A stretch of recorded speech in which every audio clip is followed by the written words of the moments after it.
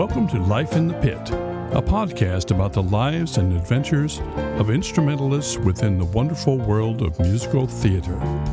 And now, here is your host, David Lane. Hello, everybody. Welcome to episode number 39.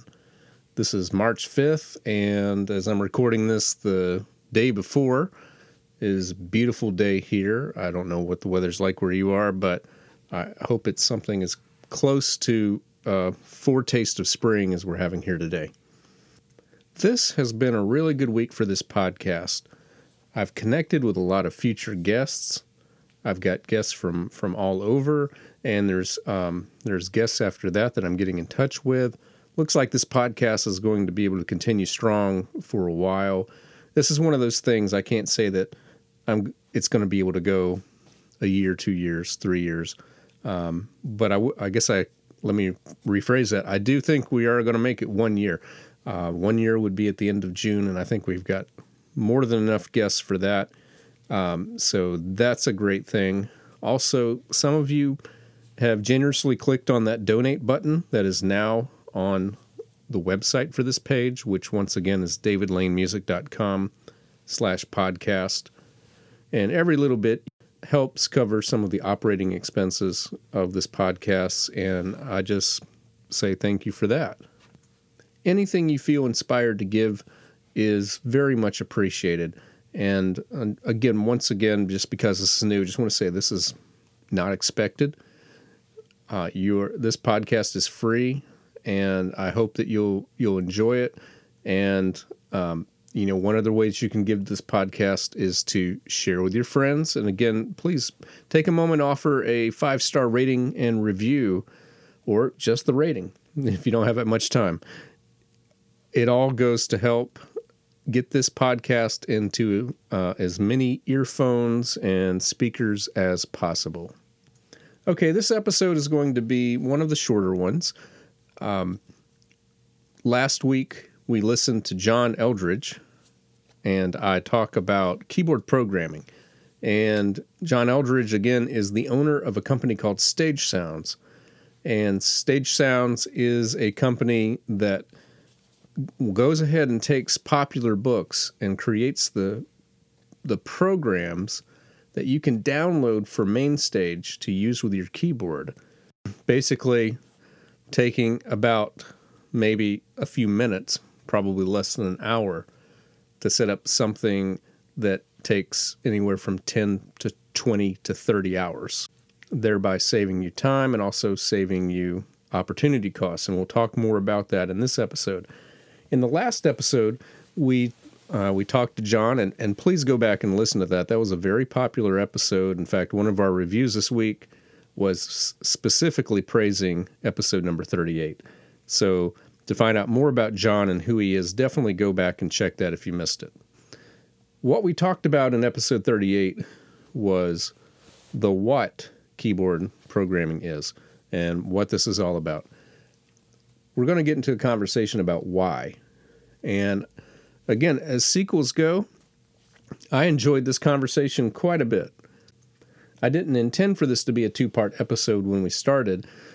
John had another point he wanted to make, and so he contacted me, and that just became its own conversation, and I didn't want to edit it any more than I had to. So this is our second separate conversation we had on the subject of keyboard programming. So once again, here's a conversation with John Eldredge. We covered a lot of really great ground last week about, sort of, I guess, the what aspect of this, of keyboard programming. What is it? Right. We talked a lot about that, how it's essentially just, sound design for keyboards. Right. We didn't get so much into the why. Right. And I guess that was sort of what I wanted to reconnect about. What versus why? Mm-hmm. It's easy to explain what this is. It's a little more sort of nebulous to explain why. And I guess that's true of a lot of things. Right. I guess what it boils down to is this is sort of just a reflection of the pace of technology. Right. And as technology progresses and we keep using it in different areas, things change. Mm-hmm. And this is no different. I think you also sort of have to remember that the keyboard has gone from just a color orchestral instrument into sort of its own section now. Right. So we have shows with 2, 3, 4 keyboards, Right. you know, in some cases. And, you know, they really do make up not just, you know, small percentages of the sound of the score, but majority in many cases. You know, if you look at a show like Mamma Mia with, you know, that's one of the great examples of 4 keyboards. You know, when you're talking about the sound of that show, I'd say it's probably a majority based on those 4 keyboards. And without that, you know, you're going to be losing the core of it. And that's true of, you know, more and more shows. You know, this used to be a novelty thing, and now it's not. And again, that's relating back to the pace of technology. I think we talked briefly about, you know, one of the first examples of this, which is Cats in 1980 or 81. I don't remember which. Right. But there have, you know, been a few significant examples over the years of, you know, shows which made use of really popular synthesizers of the time. Cats was obviously one, and the instrument was the Prophet 5. Les Mis is another. And when Les Mis came out in 1987, it made huge use of the Yamaha DX7, which is a massively popular synthesizer of the 80s, you know, and everybody knows it, even if they don't realize they know it. You know, there's so much popular music from the time that made use of that. And, you know, they brought it into the forefront of that score as well. Right. I believe Little Shop of Horrors score is also pretty detailed as far as Little Shop is a great example. I believe that's 82, if I'm not mistaken. So. 82, yep. And that made use of like 3 separate instruments. You had a Hammond organ, you had, I think, like a Rhodes, just an electric piano, and then you had a Moog, you know, a mini Moog synthesizer for some of the other fun lines. But yeah, the chair was meant to like have 3 different instruments around you, and you're playing on different manuals throughout the show, which I think when I first did it in high school, that was the way we set it up. We just set up instruments like that, you know, and found good sounds on them. And the players, you know, just scooted around in a, you know, rolling chair. Right. But that's of course the secondary keyboard book. And that's a great example of this, because there's still the primary keyboard 1 chair, which is just piano. Right. I don't think in that show it was probably even called keyboard 1. It's just probably called, you know, piano. The lingo is so, you know, all over the place. We talked about why does this exist, you know, because of technology, but the next why is it necessary? Right. You know, we talked about, okay, you know, sure, you used to be able to just sit down and select a couple of buttons for the sounds that you wanted, because that's all the composer or the orchestrator wrote. You know, they would write electric piano, or they would write, you know, jazz organ, you know, or very just vague descriptors of things. And then you would just pick whatever worked best. And that's, you know, that worked fine for a long time. Mm-hmm. And I think that's probably how I did most of my keyboard playing and programming up until I was about 25. Right. And discovered, you know, some of this other stuff, because I never really owned anything that was that complicated. And I fell into main stage, you know, through necessity, because I finally found a show where I was like, oh, I'm not going to be able to replicate this. Right. And that show was Shrek. I think we actually talked about that one last week. You know, I think an example, you know, especially for the musicians who have played in orchestras, but maybe haven't played in the pit before. It's kind of like before 1835, if I'm remembering my statistics correctly, French horns did not have valves. And so you had to write with those limitations. But then they got valves. And you had a few composers like Johannes Brahms say it's not a real horn if it has valves, you know. So he still wrote horn and E, horn and D, and stuff like that. Yeah. But you know, that's a really good comparison. But your other composers are like, hey, French horns have valves now. They can do all the notes within these octaves, and you know, at some point, asking composers to only write overtones for the French horn rather than all of the chromatic notes is a little bit absurd.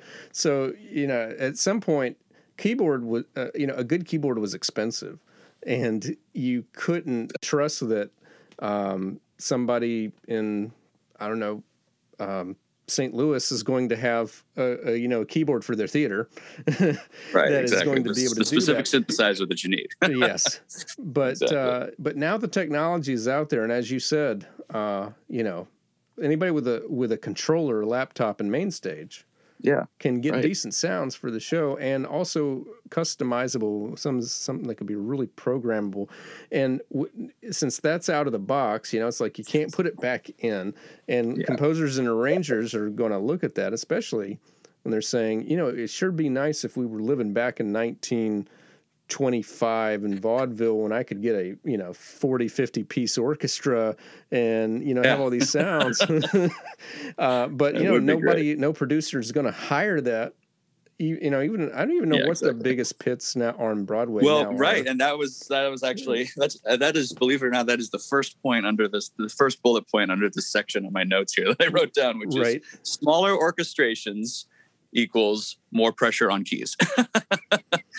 And I think that's exactly what you're alluding to here, is that, as the size overall, the overall average size of ensembles has been shrinking, for decades, not just, recently with synthesizers, but it's been happening since, I don't know, maybe the 50s, that may have been a peak. Right.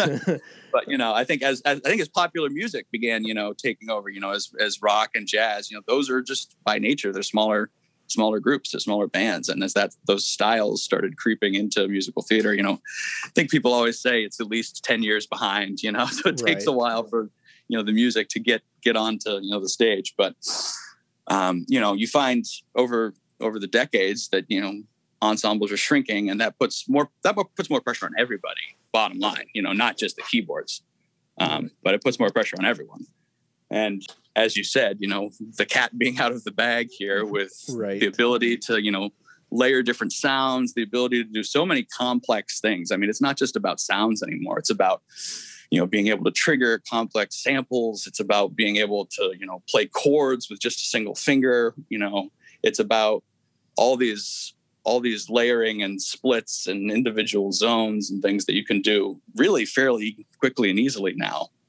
We talked a little bit about your experience with Shrek last week and how, it took you, I think you said, a week or two to get through 3 songs.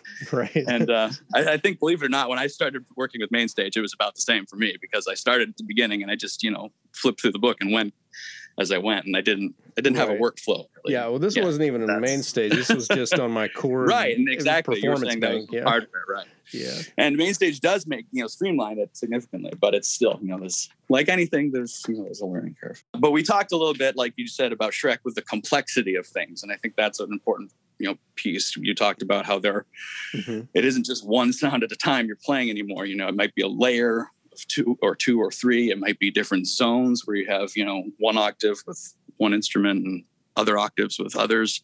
And then those things may be transposed in different octaves. So what you're playing in your left hand is actually sounding up 4 octaves and your right hand is sounding down 3. It's a whole, and people write this just based on necessity now, basically. And various orchestrators have various, different strategies. One good example that I like to bring up is one of my best sellers, which is Spelling Bee. Right. And that has, a notoriously tiny orchestration, which is really great and really well written by Michael Starobin. Right. And it's the piano, it's the synthesizer, which has all of the keyboard programming, of course, and then a reed, a cello, and a percussionist. Percussionist does like a lot of mallets, a lot of really cool color stuff. Right. And the reed, I think, is doubling flute, clarinet, alto, and oboe at a couple points. There's a really couple nice oboe solos in there. But the synth book is crazy because not only does it have, dozens and dozens of different sounds that are typically layered in, groups of 2 or 3 or 4. And not only does it have lots of chord triggers with like your left hand thumb where you're playing one note at a time and it's playing, full 5, 6, 7 voice chords. Right. But one really important aspect of that synthesizer book is that all of the bass parts are in the left hand. Mm-hmm. And if you don't program that correctly, you're not going to have the bass sound. But more importantly, it's not even going to be in the right octave. Right. The synthesizer book, if you flip it open and look at it, it actually looks really similar to the piano part, like almost identical in spots. So if I've played them side by side and it's basically a lot of the same ink. But there's just a massive amount of programming on the synthesizer, and the bass is usually sounding down, an octave in the left hand, all kinds of other things. But so if you don't do that, you're essentially going to be playing two parts that aren't supposed to, coexist the way that they are. You Right. really have to have those things set up in advance in order for it to work the way it's supposed to. Mhm. Otherwise, the orchestration is really going to sound very off. Right. And you'll have, 4 out of the 5 parts, but that 5th part, I made some comparisons to Mamma Mia, is probably at least the majority of the orchestration with how many different sounds are in there. Right. It's a huge part of it. And the first time I did it, correctly with that programming, it really blew my mind. And I was like, oh my gosh, this sounds like, it basically almost sounds like a full orchestra at times. And it's just 5 people. Right. And that's, that's good. It's good writing on Starobin's part, but it's also due in significant part to, the technology being correctly applied in order to make that programming work. Yeah. And also, just the thought that just came to mind, but, again, it'd be great to have like a Broadway composer and arranger, on board sometime to kind of ask about these things. But, I have a feeling that a lot of these guys, they aren't thinking about, I don't know. So I don't want to keep picking on St. Louis. They're not thinking about community Right. theater in Tucson, Arizona, putting on a production when they're writing it. They're thinking about, 47th Street. They're thinking about Broadway. They're the thinking best they can be. Yeah, because we want the producers to really like what we have, and we want the audiences to come. And we want it to sound great. And then if it's successful, which, odds are it won't be just in, and I'm just saying that's just the odds just of the Broadway. But if it's successful, if it's one of those, 1/10 of 1% shows, that they get there, then you can start marketing and you can start saying, okay, well, what can we do? In fact, I know with Working, that was the case. That the book that you get is not what they did on Broadway, but it's what they tailor-made for Chicago. Yeah. Yep. Totally different version. Right. Yeah. No, I mean, that's exactly true. These, the people who are writing these shows, the authors, the composers, the lyricists, the orchestrators, they're literally just trying to make it as great as they can. They can. That's their only job. And, I remember, that was sort of the biggest, shock that struck me when I worked on Ride the Cyclone. Right. And it was basically, my takeaway from it was there is no such thing as no as an answer. Right. Basically, if someone asks something, your answer is either yes or I will figure it out. Right. If they want it to happen, it's going to happen. Right. And they have as much money as they want. This was off Broadway, so we didn't have that much money. But, right. It's just an attitude, I think, but it's indicative of sort of the entire industry, that they will do what it takes to make it sound great. And everybody has a different way of doing that, from an orchestrator's perspective. Some of those complex shows, you kind of know they're coming when you see the orchestrator's name. If you see Starobin's name, there's going to be some funky stuff. Right. Falsettos is another one that's written in a very similar way. Spelling Bee made a big use of like the Roland JV modules. I think it was the JV 1080, but Falsettos was older. It was back in like the early 90s. And I think he says it was a Roland D50 maybe. But a lot of the same sounds actually carried over because those were similar modules. So you can find similar sounds in the books. And then you sort of learn some of his ways as you do them. And then JV 1080 was my first real professional unit. It was the rack mountable. I used the Fatar Studio Logic for the controller. Oh yeah, exactly. That's great module. There's tons of good sounds in there. I don't have a hardware version of it, but I have the Roland Cloud. Yeah, and that gives you access to a bunch of those old. Had the orchestral expansion board, which was pretty good at the time. Yeah, no, that was definitely really. Now I'm feeling old. No, I mean that's sort of the fun part of this, I guess. And that's one of the reasons why I really enjoy getting into it is like finding out some of like the old vintage gear that's used on these shows and all of those things. Right. As far as why is this stuff necessary, we talked about complexity. We started to get into a little bit of my next point here, which is density. Some of these shows, Spelling Bee actually is comparatively not very dense because you'll have one patch. Granted, it's a very complicated patch with lots of different sounds and the bass in the left hand, but that patch will sustain for 2 or 3 pages, maybe sometimes, you may sit on that patch for a while, and there might be a few periods of quick changes, but there are other shows where it's just nonstop. Shows like Addams Family, shows like Pippin. Those are both Larry Hochman orchestrations, by the way. Right. He's notorious for this. But, you'll have 5, 6, 7, 8 zones on a patch, and then you'll have a new patch 2 bars later. Mm-hmm. And then 2 bars after that, and 2 bars after that. And it's just like, oh my goodness. Right. It just keeps coming. The first time I opened one of those books, I was like, oh boy. Right. I bookmarked a lot of time for that. So, so those are sort of 2 opposing factors. They don't always factor in, but complexity versus density there. The other one is specificity. Right. And that is relating more like to a show like Mamma Mia, where, the labels in the books will literally just say something like Dancing Queen Synth. Right. And you're like, okay, I guess I'm going to go listen to the song. Right. And that's all you have to do, because they don't have much more than that. They may occasionally tell you the model that was used, like, oh, this was the ARP 2600 or whatever. You can be like, okay, well, I guess I'll pull up that and right. start from there. But you still have to do a lot of listening and pick out things by ear. One advantage that you get is that MTI typically sends you a CD. Well, I don't know if it's a CD anymore. That will send you a package, either digital or, a hard copy, that has a lot of those samples on them.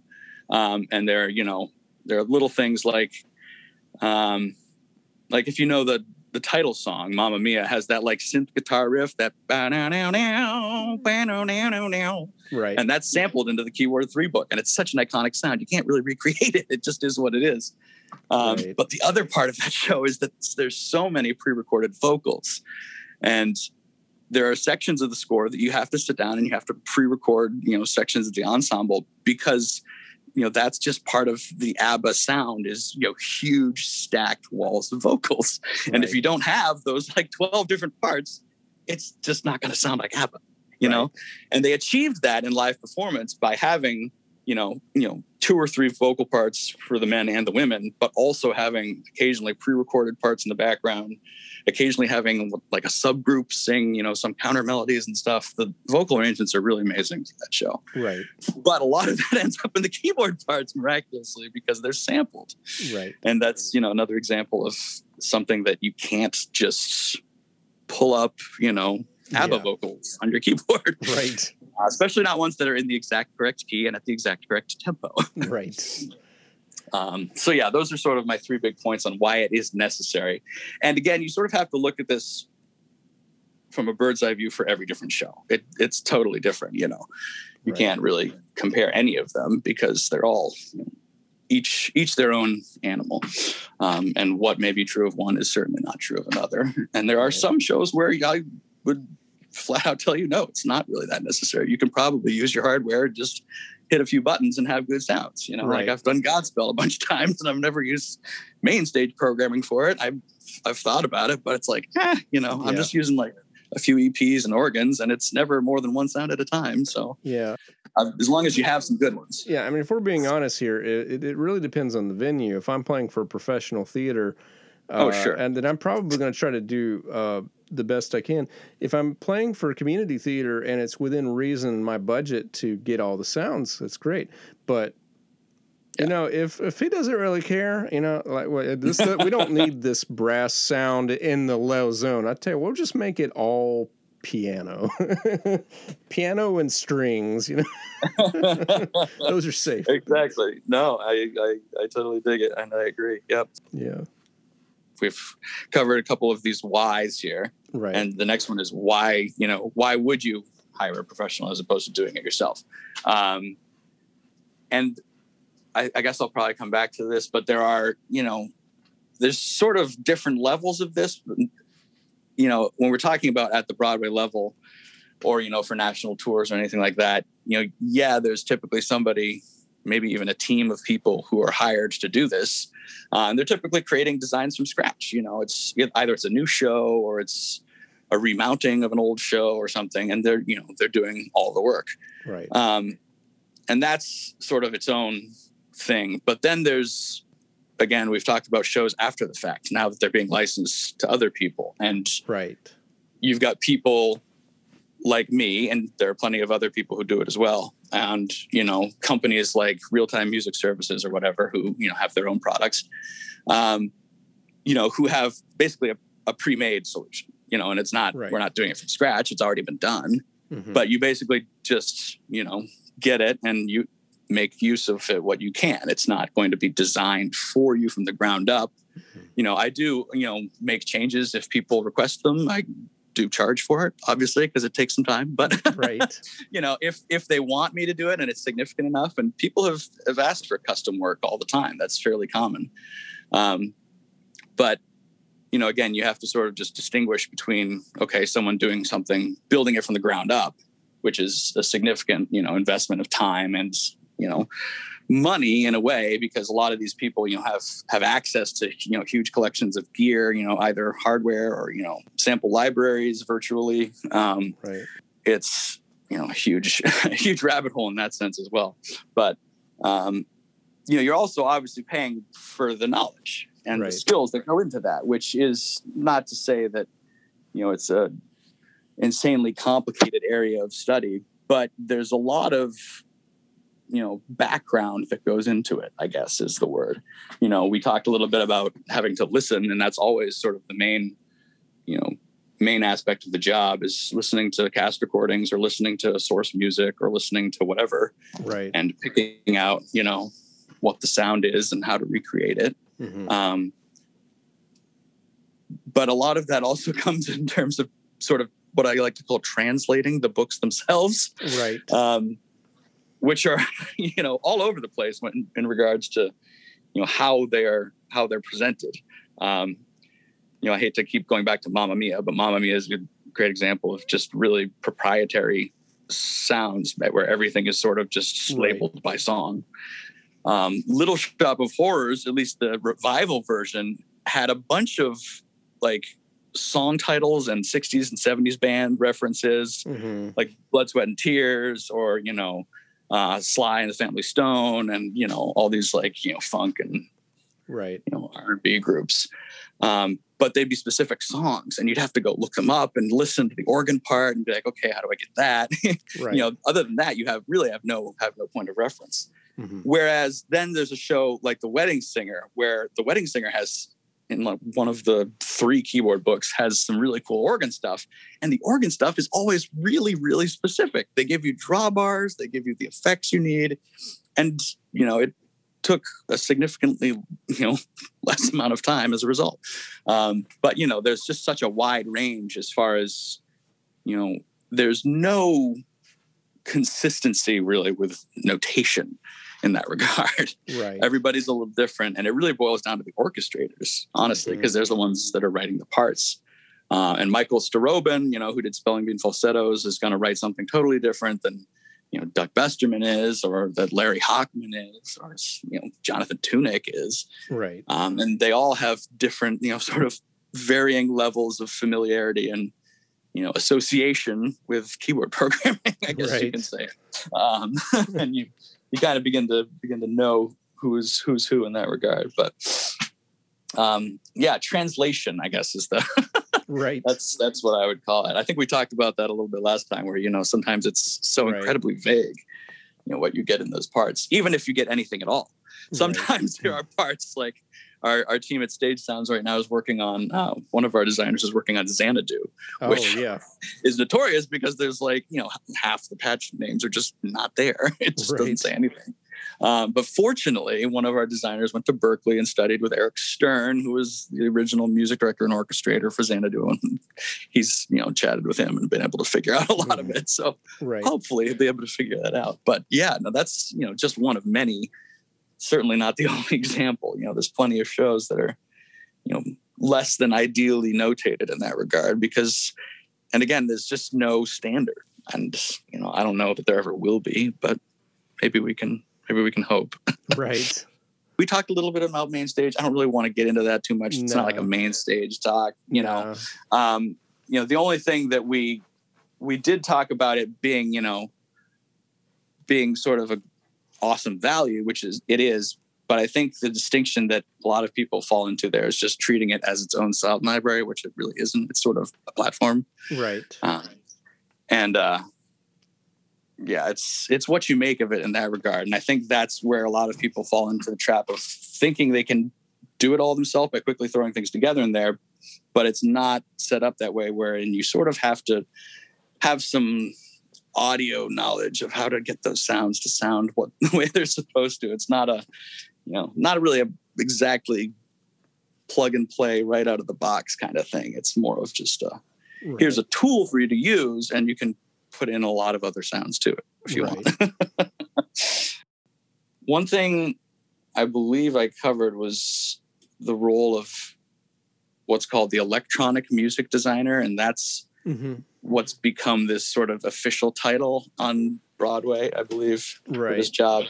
It was keyboard programmer or synthesizer programmer for a very long time, and then it turned into this largely because there's so much else going on now. There isn't just keyboard programming, but occasionally there's drums or percussion pads and things. There's tracks. There's a lot of Ableton going on. And it's more than just keyboards, I guess, at this point. But I think it's sort of an interesting job title.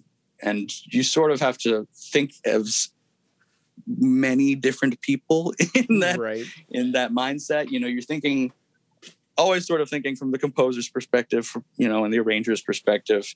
You actually end up thinking a lot from the orchestrator's perspective, though, because so often if you're designing something, especially with acoustic instruments, where you have something that calls for, say, strings or the brass or just a very vague acoustic notation. And then you have to look at the part and say, okay, well, what does that mean? If it's, just an octave in the left hand, you're saying, okay, that's probably basses and cellos. It's not violins. If it's a really high line in the right hand, it's probably violins, vice versa. But so you end up thinking that way a lot. And again, that comes back to the part not always being labeled in the best of ways. You may have to do some dissecting, and that goes back to the idea of translating as well. And you're also obviously, of course, thinking from a music director's perspective. And I think that's something that we can both appreciate, because you sort of have to always consider, what part are you playing in that directorial sense in telling the story. I always like to say, bringing it back to that, does your sound design, does your programming really, come across in a way that is authentic musically? That does it really evoke the styles you want it to evoke? Does it really, have the effect that it has to, have? It's not that it always needs to be the best sound. It's just, as long as the audience member hears it and goes, oh yeah, that's kind of like a funky organ thing. That makes me think of this. Then you did your job. That's really what it boils down to. As long as you are serving what's going on stage, I guess what it comes down to at the end. And that's, the way we have to think of as music directors a lot as well. But then the other ways, I guess you're sort of thinking as, a programmer or electronic music designer here, you're thinking obviously from the pianist's perspective of, is something playable? You're thinking, how is it playable? You're thinking, how can it be achieved with, maybe not just the keyboard itself, but is there something involving your expression pedal or your volume pedal that you can do to evoke this sound, whether it's swelling the volume or adding some other effect. Sometimes you can apply a filter sweep on your pedal or with a modulation wheel or something like that. And then obviously there's the annoying technical side of it, which is you end up having to think sort of as an audio engineer, both an audio engineer and a software engineer, but as, again, one of those proverbial jack of all trades and master of none. You have to know just a little bit enough about both to be really, really dangerous. Exactly. And then none of the really complicated things. I can do a really rough mix on a Logic track. I can do a lot of things from like the audio perspective, but you get into some of the really technical stuff and I'll just be like, nope, I don't even know what you mean anymore. And the same is true of software. I have a brother who's a software engineer, and he's, obviously well-versed in a lot of things, and he will occasionally talk at me, and I just have no idea what he's saying. So I talk all the time on this podcast about the concept of specialists versus generalists, and so many theater people are generalists, and I never really thought about it before now, but it's really natural if you're kind of in our background, you get into film scoring, because what is a film scorer? Well, unless he's in a Hollywood A-list composer with a team, then he probably is composing the music, arranging the music, contracting for live instruments, but also probably just a few, because most of it he's doing himself. He's the producer. He or she is the producer, and then also working with syncing the video and mixing and mastering and all that. And to be honest, we're probably only really good at maybe one or two of those, and the rest we're doing our best. We're trying to get a complete package in there. That's exactly true. Yeah. Okay. Just once again, please just tell us, where can people find your business, about the keyboard programming, and where they can contact you.